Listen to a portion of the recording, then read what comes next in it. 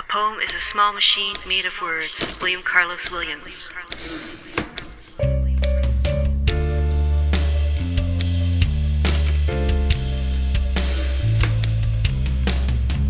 Welcome to the Small Machine Talks, exploring the poetry scene of Central Canada and beyond, with Amanda Earle and A.M. Kozak. Hello, this is Amanda Earle, and this is episode 27 of the Small Machine Talks. A.M. Kozak can't be with us today, alas, but we have the lovely fortune of having with us Kirby. So he's here from Toronto to do a reading at the Tree Reading Series. Hi, everybody. Hi. So I guess welcome to. Thank you. Welcome to Ottawa, and welcome to Patty's Pub, which is where we are. Thanks for bringing me here. This place is great. Right across the close to, not quite across the street from Black Squirrel Books, where the reading will take place. I'm going to just start with a bio, just to make sure everyone has all of the salient details, or maybe not so salient. We'll see. Okay, we'll work on that. Yes. Jeff Kirby's newest is She's Having a Doris Day from Knife Fork Book, 2017. Earlier chapbooks include Simple Enough, Cock and Soul, Bob's Boy, The World is Fucked and Sometimes Beautiful, which is fun to read that title, by the way. Mm-hmm. Their work appears in numerous anthologies, beginning with the letter Q, and most recently online at Matrix Magazine and at Bandcamp, Jeff Kirby, and also The Rusty Tooth. Kirby is the owner publisher of Knife Fork Book. So that's it for our bio. And well, that's it. Okay, so I'm gonna ask the questions, and Aaron had quite a few questions too, but now I'm just gonna be the one to ask the questions for now, and we'll see how it goes. Okay. Okay, so one of the things I heard from people in the Toronto literary community, and it's even more true for people in Ottawa because we don't know what the heck's going on over there in Toronto, but is that you seem to just pop up out of the blue when you started Knife Fork Book. Now, of course, I know that can't be true. So I know that you've been here in Canada for a long time, and that you worked as a librarian at City Park Library. So can you trace for us the story of your writing, how it started, how it's evolved? Big questions. Sure. Might need a sip of beer for that. Yeah. Well, actually, Knife Fork Book did kind of pop out of nowhere. It did. Okay. And I think that's been one of our surprise. The surprise element was a major factor in our success. No one expected a poetry shop out of nowhere to open up in Toronto. No. And let alone me, because what was happening was I had a little old oak book cart that I was selling books in front of this place called Orbital Arts Gallery in the market, Kensington Market. It's okay, we'll make room here. Good. I wish you were here for the truffle fries, kids. Yeah, we're having truffle fries. Okay, yeah. Oh my God, they look good. They do look good. Okay, so, and I was selling books to raise funds for City Park Library, which was a library at a nonprofit co-op, the largest nonprofit co-op in North America, where I also reside. So, there was a little cafe 2 doors down called Rick's Cafe. Yes. And Rick would come down, and he would say, "Kirby, what do you got for me?" And I'd pull out a few titles, and that's how him and I met. Wow. So, I went to his place for some coffee, and he goes, Kirby, what am I going to do for the rest of my life? And I said, "Do you want to talk about it?" And he said, "Sure." I go, "Well, what's happening around here?" And he goes, there was a new, coffee shop across the street that was what do they call that? Franchise coffee shop. And so it was affecting business. And I said, "Well, I want to talk to you about that." And when we met, we talked about how to create a book shop within the cafe that would make the place a destination as opposed to just one of 6 or 10 places for coffee on that strip. Exactly. And even then, I wasn't exactly certain it was going to be a poetry shop. But then I realized, oh my God, Kirby, this is the opportunity to do your fantasy. And my fantasy was to have an all poetry only bookshop. Yeah. And this was the perfect size, the perfect location, and that's how Night Fork Book was born. It was also born out of, I was working for 2 years for a small publishing house, a Canadian publishing house, I didn't doing know that. social media. Yeah. Ah. And so I was finding out some of the pitfalls in what's happening in small publishing in terms of books not being properly promoted or displayed or distributed, or there was no legs on them, that sort of thing. And me, I'm thinking of myself as a writer and how I want my work to be promoted when I'm out there. And I do promotion really, really well. That's something that's my forte. I'm a cheerleader for poetry. Where did that forte come from? Well, Ability? oddly, that's another funny thing that you should ask, because it actually came from church. From church. It came from my early years at church. Really? Because what I learned at church is how to praise. And Makes sense. I mean, praise as in joyous response to what it is that we are, engaged in. And poetry does that for me. For me, poets are to be treated like gold. They're the voices, and that's what that does for me. So, Night Fork Book, I was running this idea for it, and even then, and they go, "Oh, that's not going to work, Kirby. Maybe it's a pop-up shop, but it won't work because blah blah blah blah blah." And darling, if you want to light a fire under my bum, yes, tell me something that won't same work. Here, yeah. Exactly. And guess what? Tell me you can't do it. Tell me I can't do it, and here we are. Because you it. have to have the vision for it, Yeah, that's it. So, yeah, that's what. Yeah. I read. I was going through Night Fork Book, the website, very thoroughly, and I found out. I saw this really interesting piece on your first reading ever in Toledo, Ohio, when you were 18 at Tiffany's Wine Bar. So, could you talk about that experience? Your very first open mic. It was scary as fuck. It was scary, because I knew what I was going to read. I had 3 pieces, and I wasn't certain I'd get to the third piece, because the third piece hinted at the possibility of same-sex love. And I was dear. I know. And I was, young and not certain how that would come across. Well, it was at a time when things were illegal, right? Well, it was I was a criminal in that state. Exactly. Yeah. Exactly. But lo and behold, I read the piece, I got through, I was there by myself, and all of a sudden the guy that led the group, his name's Bob, I remember him to this day, and he looks at me and he goes, "Come here, you big fairy." And he gives me a hug, and that was the beginning of that launched my life. That's great. So happened at a open mic reading in Toledo, Ohio. Perfect. Isn't that amazing? To be called a fairy in public, so lovely. To be called a big fairy. Yeah. With endearment. Exactly. I can't even see. The thing about that is, I can't even imagine that word not used. I know people do, but for me, it is always a term of endearment. It's a beautiful. Well, that's why you and I are sitting with each other right now, That's darling. right. Exactly. Yeah, really. Otherwise, it'd throw me into the fire. No. I'm simply saying. I would throw me into the fire. Well, there you go. But and the other thing too is, I found out too that you have a background too. Your educational background is in theaters, and you have some background in theater as well. So can you talk about that as well? So much of my early work, I did a lot of monologue plays at Buddy's. In fact, my book Cock and Soul, I have a copy of it here, but my book Cock and Soul was 5 different one-act monologues that I did when I first came to Toronto. I'm going to read some of it tonight. For me, it was about coming into my body, discovering my voice.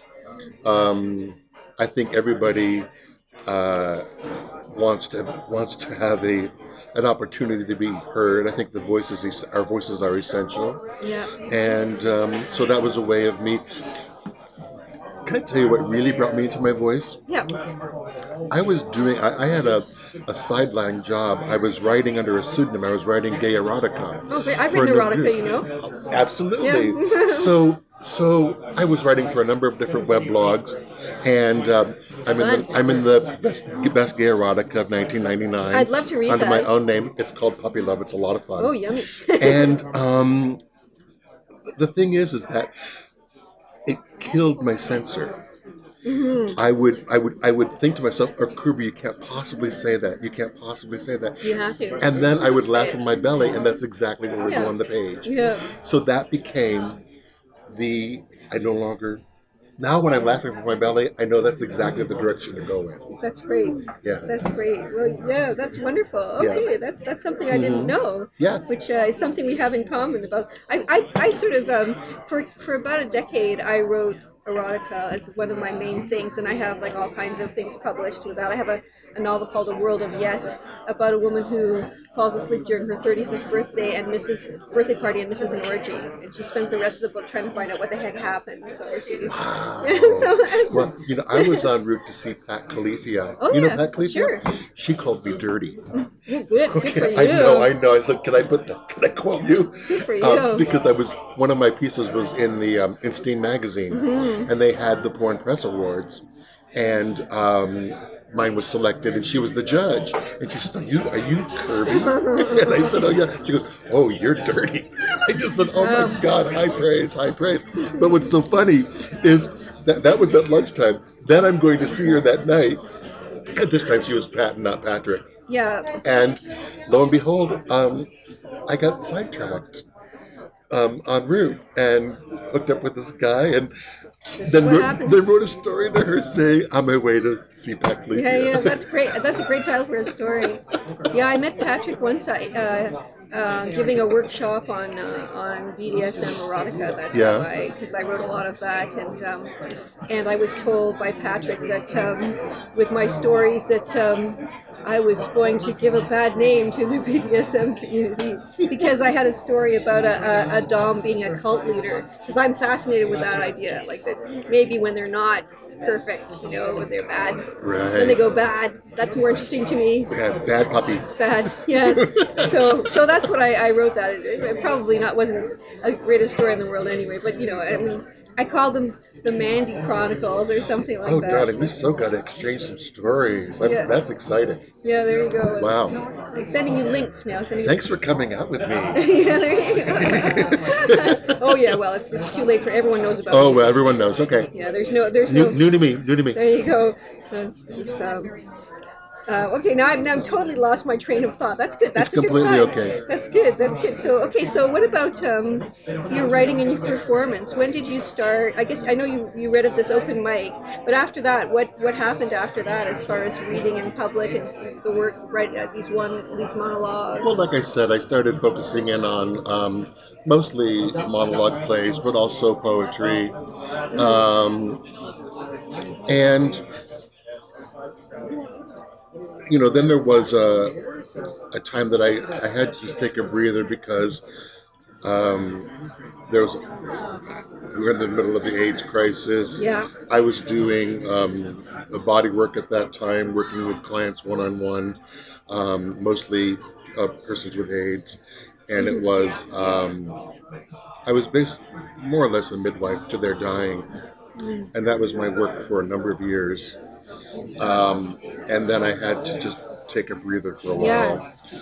And I never really, for me, I'm glad I was there. It wasn't a life I was expecting, but it was mine to do. That's wonderful. It was mine to do. Yeah. And I didn't keep track, and I didn't keep count, and my business went under and everything, But none of that mattered, because what mattered was we lived through that time. And to this day, much of my writing, and even being here in this moment, I have such gratitude that, because it's crazy that I'm here. Yeah. It's absolutely crazy that I'm here. Well, we have that in common. Yeah, exactly. So to be here and still give voice to their rich lives that I hold dear, and my own life as well. So then I met Wa Wen. And Wen and I met at a C.A. Conrad workshop at the Imperial Pub, Oh, wow. which was a fabulous place for that workshop. And we met in the washroom. And she said, "How do I not know about you?" And I said, I'm thinking the same thing. And she goes, "What have you done?" I said, "Well, I just came out with this recording called A Cocksucker's Prayer." And she says, "That sounds amazing." And it is amazing. So that's how Juan and I met. She was then giving a course in Frank O'Hara, which I signed on for, which a lot of the original writing for She's Having a Doris Day Came from that. Oh, okay.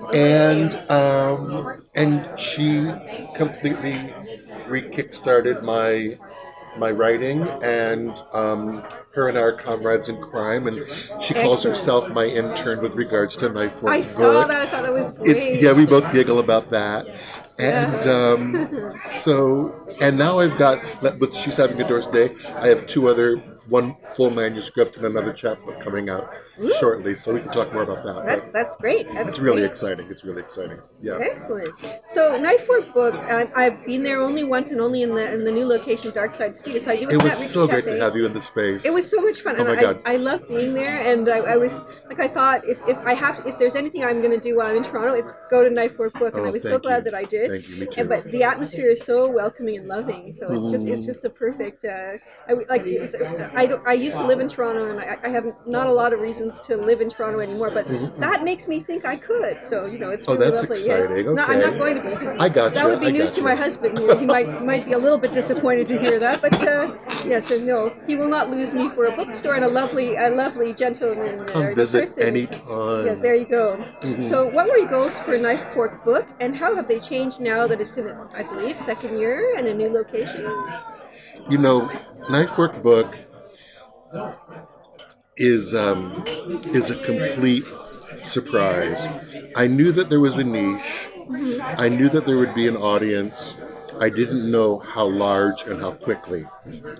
And there might be a number of reasons for that. I think part of it was because we came out of nowhere. Part of it's because we're completely grassroots, and the poets responded in kind. And the goal really was to champion poets and poetry, and do that having a permanent location for poetry in Canada. So, and what makes that work also is we're very much event-oriented, giving platforms for poets to read. We have a weekly series, and it's amazing because from the start, man, that match was lit, and that thing, the flame came on. I know, it feels like it came together so quickly, like a series. It really did. Now, Wah was a big help on that as well, because launching Wah's book, Violent Energy Ingots, was huge. Having Anna Mascavakis come in from Ugly Duckling Press and a few other connections that she had really put us on the map in those first few months, because these were events that everybody in the poetry community wanted to come to, right?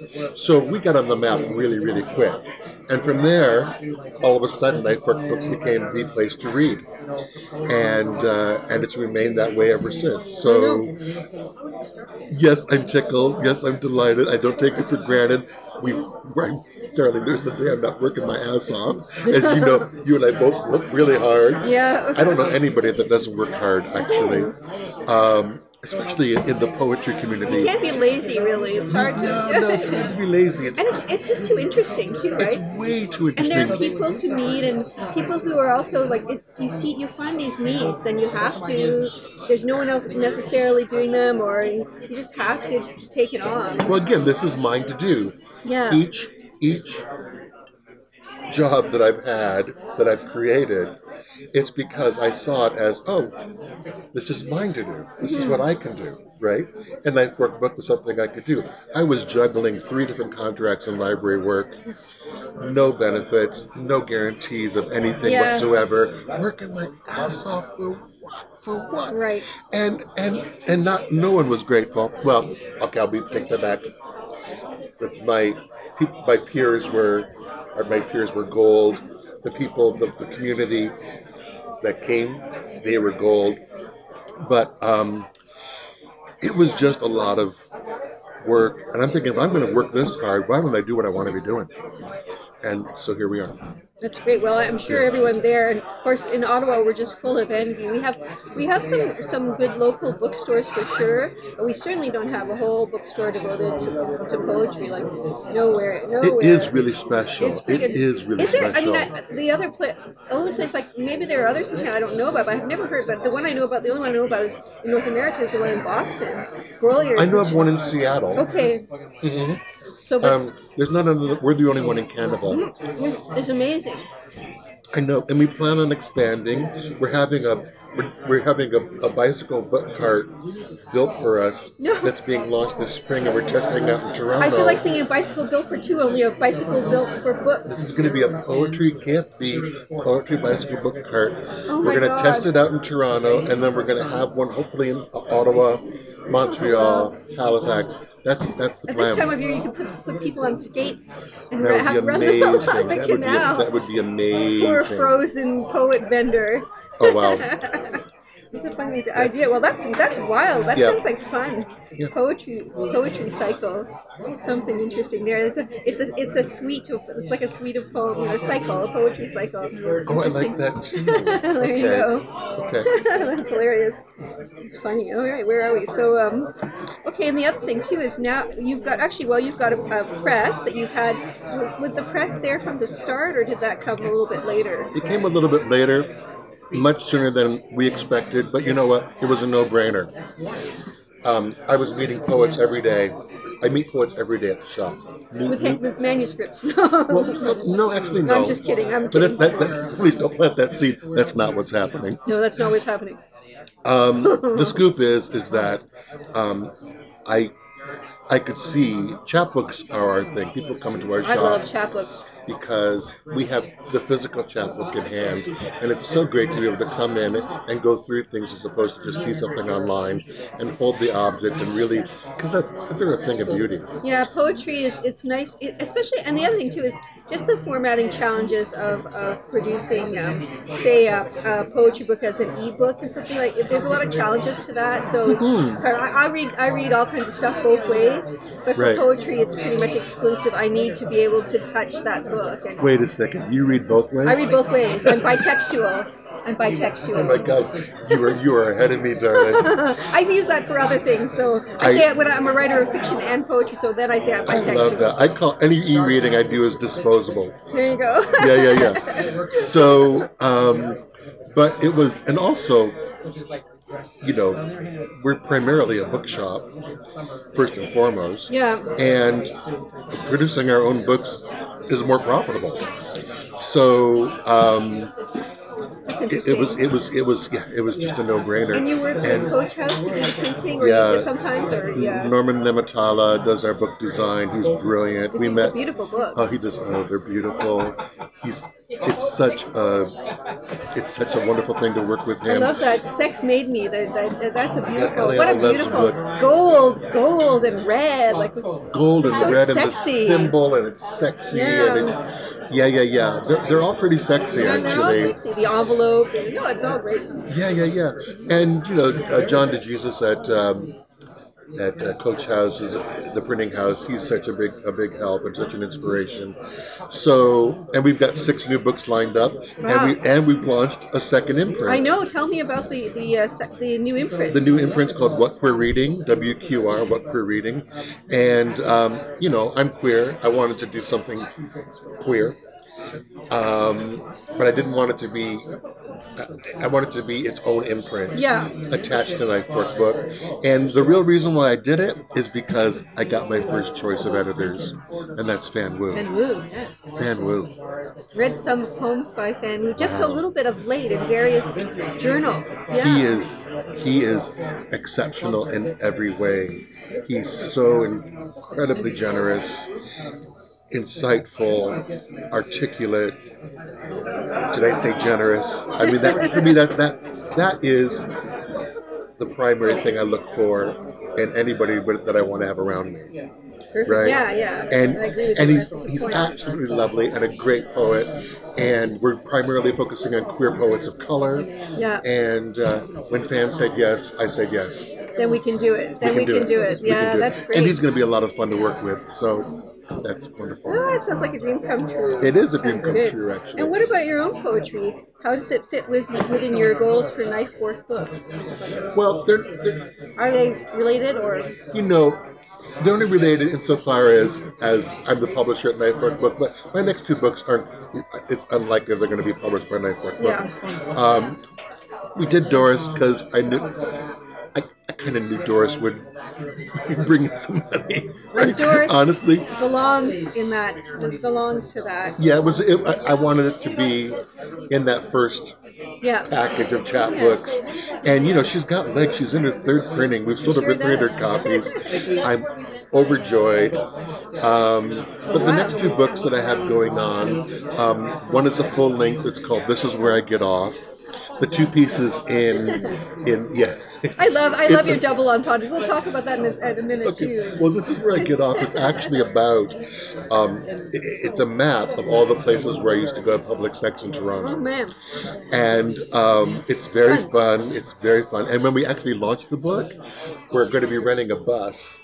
And we're going to go to the locations. I'm going to read from the locations. It's hilarious because I have talked about a similar thing for Ottawa because I have a chapbook called The Sad Phoenician's Other Woman, which is after Robert Croce's Sad Phoenician, and it talks in the chapter. It's basically a riff of like an homage to his, and the lover in the story. The speaker abandons because she has a love of adverbs. So this is the woman who loved adverbs. Oh my God, I and love that. Basically, it's all about all kinds of different men that I had sex with in all the different places in Ottawa, and they're no longer here. A lot of them. So, exactly. So yeah. So it's that's all changed. The train's changed entirely. We should do a multi-city tour. We could do that, and I have some in Toronto too. So So I think it's in the works. I'm holding you to it. There you go.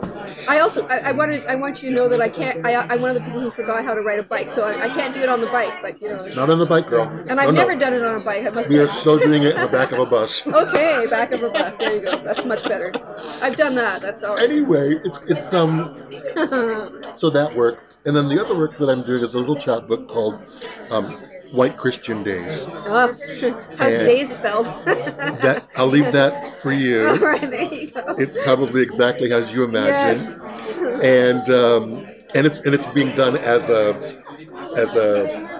track. What are those called? Those proselytizing tracks. Oh yeah. But remember the Czech publications? They were like, it's not being done. The Jehovah's Witnesses Watchtower. Yeah. It's being done quite like that. Exactly. Very fun, and over time in my life that now I can write about it because now I can write about it. Do you know Daniel Allen Cox, Montreal writer, his first novel, which the name of which escapes me now, but it was his first novel, which was done by a local press, called novella, I guess, Dusty Owl, was about being a Jehovah's Witness as a young person. And it's great. It's hilarious. I cannot remember what it's called. Oh yeah. You would enjoy. I think you would enjoy Daniel. If you haven't, Daniel is a dear friend of mine. We don't see him very often. He's in Montreal. He's a wonderful. Daniel, I hear we have to meet. Yes, and I'm in Montreal a fair bit. There you go. Oh, I really think you guys. Well, I believe you would hit it off. He's lovely. And you're lovely. So that'd be great. So speaking of your poetry, I guess I got a chance to read She's Having a Doris Day, which I love, and also I got to listen to The Cocksucker's Prayer, which I also love, and I especially love that, and also I got to read the poems that are on the Restitute site as well. Yes. So it was wonderful to read your stuff. I find you managed to balance playfulness and body humor with serious issues, which is no easy thing to do, because it can come across sometimes as overly serious or overly funny, but no, you do it. So you talk about the Florida shooting, the Pulse nightclub, death of loved ones from AIDS, gender identity, you go into white middle class convention and Christian homophobia, especially She's Having a Doris Day, and American politics. So your playfulness, such as the double entendre in White Sail, from She's Having a Doris Day, she's always admired a man who knows how to tuck. I was so happy with that. I'm always so happy with things like that. So is that that a natural thing for you, or do you find? I think it's I don't even know why I'm asking this question. I think it's natural, or do you have to work to include something like that in your work? The thing that I have to do is know what to edit. Okay, to get it, because otherwise it's too corny. Otherwise it's too much. Right, exactly. It's funny because Gary Barwin had read the book. I love Gary so much. Yeah, he's one of my favorite poets and writers. Yeah. Love him. And he wrote to me a little note saying, I love a man who knows how to tuck. And I knew it then and there that Gary, I said, oh my God, Gary got it. He seemed like he's right there. So I'm sweet. not surprised to hear that. It made me really, really happy to hear you bring this out as well. It does come natural to me, but trust me, the work is in the editing. Yeah. Because initially there is quite a bit of hemorrhage, there is quite a bit of back and forth, but for me it's the difference between do I use the machete or the feather duster? Yeah. Okay, and it's the constant play between machete or sledgehammer and feather duster, because I learned, like when I was younger, it was all sledgehammer. Yeah. And then you go, wait a second, you might want people to actually be able to breathe. And I learned that from one of my mentors, Kirby. Give people a chance to take this in, to breathe. And that became the skill to develop, let's give them a moment here. That's right. Sometimes I know with myself, I love puns so much, and anything to do with wordplay and stuff, that I can go nuts. And I like it when people groan at my puns, or spoonerisms. A groan is a type of orgasmic sound, after all. You can enjoy that. Groan's good. Exactly. I welcome all body sounds. There you go. Exactly. That's it. Okay, so your poems such as When the Gardens Were the Gardens and the Rusty Tooth and the Cocksucker's Prayer deal with what I've referred to here as taboo sexual acts, such as diaper play and drinking piss. In A Cocksucker's Prayer, you talk about Jesus masturbating his big black cock. I was over the moon at this. I was enjoying it so much. And Mary Mag being a huge fag in drag. So great. Okay. I'm going to make sure we put the link up to that's on Bandcamp, and you really have to buy it, first of all, but you can listen to it there as well. How do you find these poems are received, and if you perform them in public, do you feel comfortable doing so, and are there readings where you avoid doing such? Well, any smart person that's going to work with an audience needs to pay attention to the audience and what audience I'm walking in on. Right. I mean, the last time I read Cocksucker's Prayer publicly was at World Pride at Propeller Gallery. I was at Propeller Gallery, and it was, it's World Pride. It was extremely well received. Perfect aspect. But I've also read it in, I did readings in bathhouses. I did readings at the Steamworks and. Great! What a great idea! Reading in a bathhouse. Honey, marvelous. we broke out the poppers. It was it was called Kirby Born to Suck. That's great. Wow. And I feel like I really should have been a gay man. Like you guys have gay people have way more fun than some of the hetero activities that I have heard of. That could be true. I don't know. It's just I don't know. All I know is this: the gay men that like myself, we're open about talking about sex and sexuality. It's just and you too. And what's wonderful is I don't know anybody that I'm near that sex isn't a primary color. Well, that's it. And, it's a primary color. But it's such a taboo. The reason, one of the big reasons why I was writing erotica was because it felt like the last mystery about people. And what I always say to my friends is, well, you won't tell me about your sex life, so I have to imagine it, and then I read about it. So that's what happened. Exactly, and and it is entirely imagination. Yeah. And entirely based on, and I want to at least be able to imagine. It's one thing to, the worst thing, the most insidious thing is to self-censor, even the imagination or fantasy, to be able to, of course I can imagine, all sorts of things. Oh, so can I. Exactly. That's a whole other podcast. It kind of reminds me of afterwards.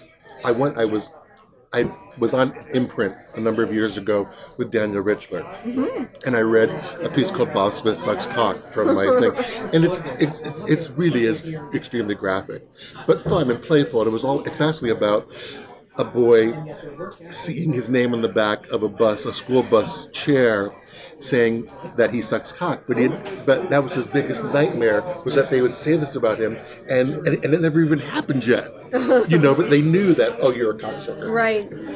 Anyway, long story short, there was a boy in Bancroft, Ontario, who saw me on that show.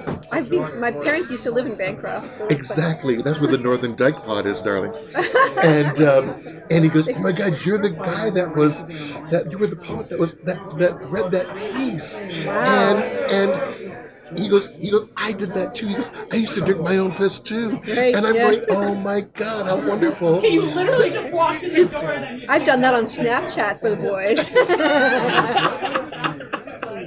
Well, if we're going to go there, I prefer beer piss, okay?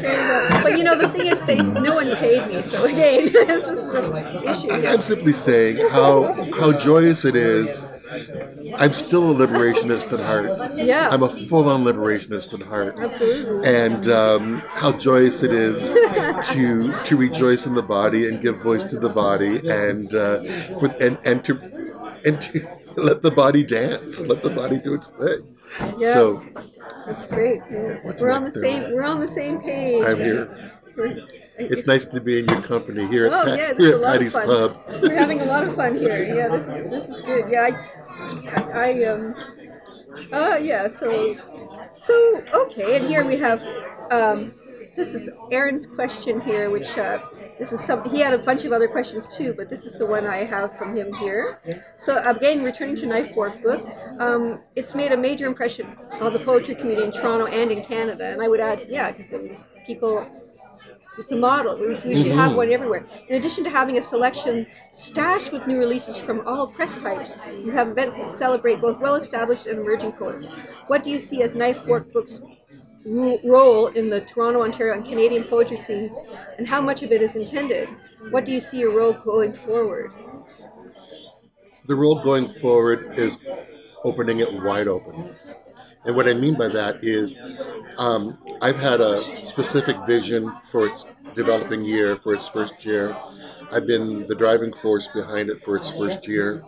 But now it's only going to continue if it's opened up to more and more voices and ideas. And we're actually launching a new program called KFB Satellites, where everyone that is connected to the shop becomes their own voice for what's going on at Knife Fork Book.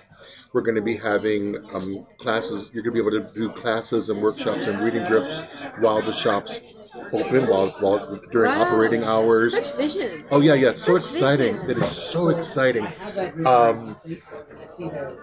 And because it can't, I don't want to, I have no interest in this being the Kirby show. Right, yeah, I know what I do have an interest in is freeing myself up to be more Kirby. I was going to say, I would like to watch the Kirby show. I think it would be a great show. I would like to watch that too. I have a lot of fun doing it, but there are so many, I'm so excited about everyone that I meet at the shop, and the response is, "Wow, I want this place to continue to exist." So we've been enormously successful, considering we've only been open for 15 months. I know, it's amazing. It's been an enormous success, and now we're looking at ways to branch out and become more sustainable. And that's KFB Satellite. That's just opening things up. I want to include more and more voices. We can talk more about that. Keep checking out the website, knifeforkbook.com, and because it's really informative about what's going on there. And there's lots of great photos too. The photos are amazing. And they're good photos. They're not like crappy, typical poetry photos. I know you're not just saying that because I take them. Yeah, no. Well, they're good, but maybe I don't know. I find them to be good. I mean, there's one of me on there, and it's not horrible. So. Well, what's great is I try to capture the energy of what's going on there, and that is at the heart of that place. You know, so much of Toronto is so burdened by competitiveness and fighting for the same wedge of the pie and all that other crap. Yeah. And I'm just the antithesis of that. You know, my interest is what would make this possible? What would make this possible? What would make this possible? That's my first response. So, yeah. That sounds great. And I usually like to end my the interviews, or close to end, because I usually like to give the writer their last word. But so I wanted to say that in She's Having a Doris Day, there are juxtapositions between white middle class politesse and what's hidden beneath the surface, such as cockroaches in white sail, a pristine bed that is never used for sex. I like the way gender is handled in an almost casual way in the poem, in that particular poem, White Sail. And in Adam's Feet, we have the image of fragility and volatility. I love those lilies in a glass vase, and the church at the funeral for the victims of the Florida shooting, and then wanting to kiss the feet of a straight man who would kill the speaker if he knew, like that. Those were powerful, and my heart, you know, that really affected me. So these juxtapositions between love and hate, appearances and reality, create powerful poems. I enjoyed all the work, and I said it, especially a cocksucker's prayer, which is so fucking irreverent, joyous, and sad all at the same time. So that's beautiful, and I'm so glad that you made these, you shared this work, and that it's out there for everyone to appreciate and be part of. It meant so much. It means so much to me to hear your reading of the work. So often, you know, what happens is, as you said earlier, there might be certain audiences that might not get beyond being simply offended by a first hearing of something that they've never heard before. Right. But I'll never forget when I was in high school and I was in journalism, and my journalist teacher said to me, we were asked to write about a piece about premarital sex, pro and con. Oh, pro! Is there a con? I know. Well, interestingly enough, I was, you know, a prudish young white Christian eunuch at the time, and you know, I wasn't out yet. I came out the following year. But why I came out the following year is she posed a question to me. She said, "Kirby, don't you think Jesus masturbated?" That's a great question.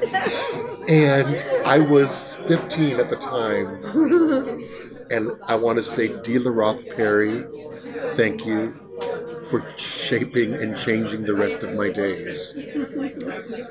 That question was the curveball that was the first step of my liberation. And so that's why I continue to write as openly as I do. Thank you very much, Kirby. It was wonderful to have you here, and by the time this podcast is on, we will have had the reading, and the reading will have been wonderful. So we travel back in time momentarily to now, and wish you good reading and good luck. Oh, you don't really need luck, but good knife work book, which is incredible. So thank you very much for joining us. Thank you. Thank you. Small Machine Talks with Amanda Earle and AM co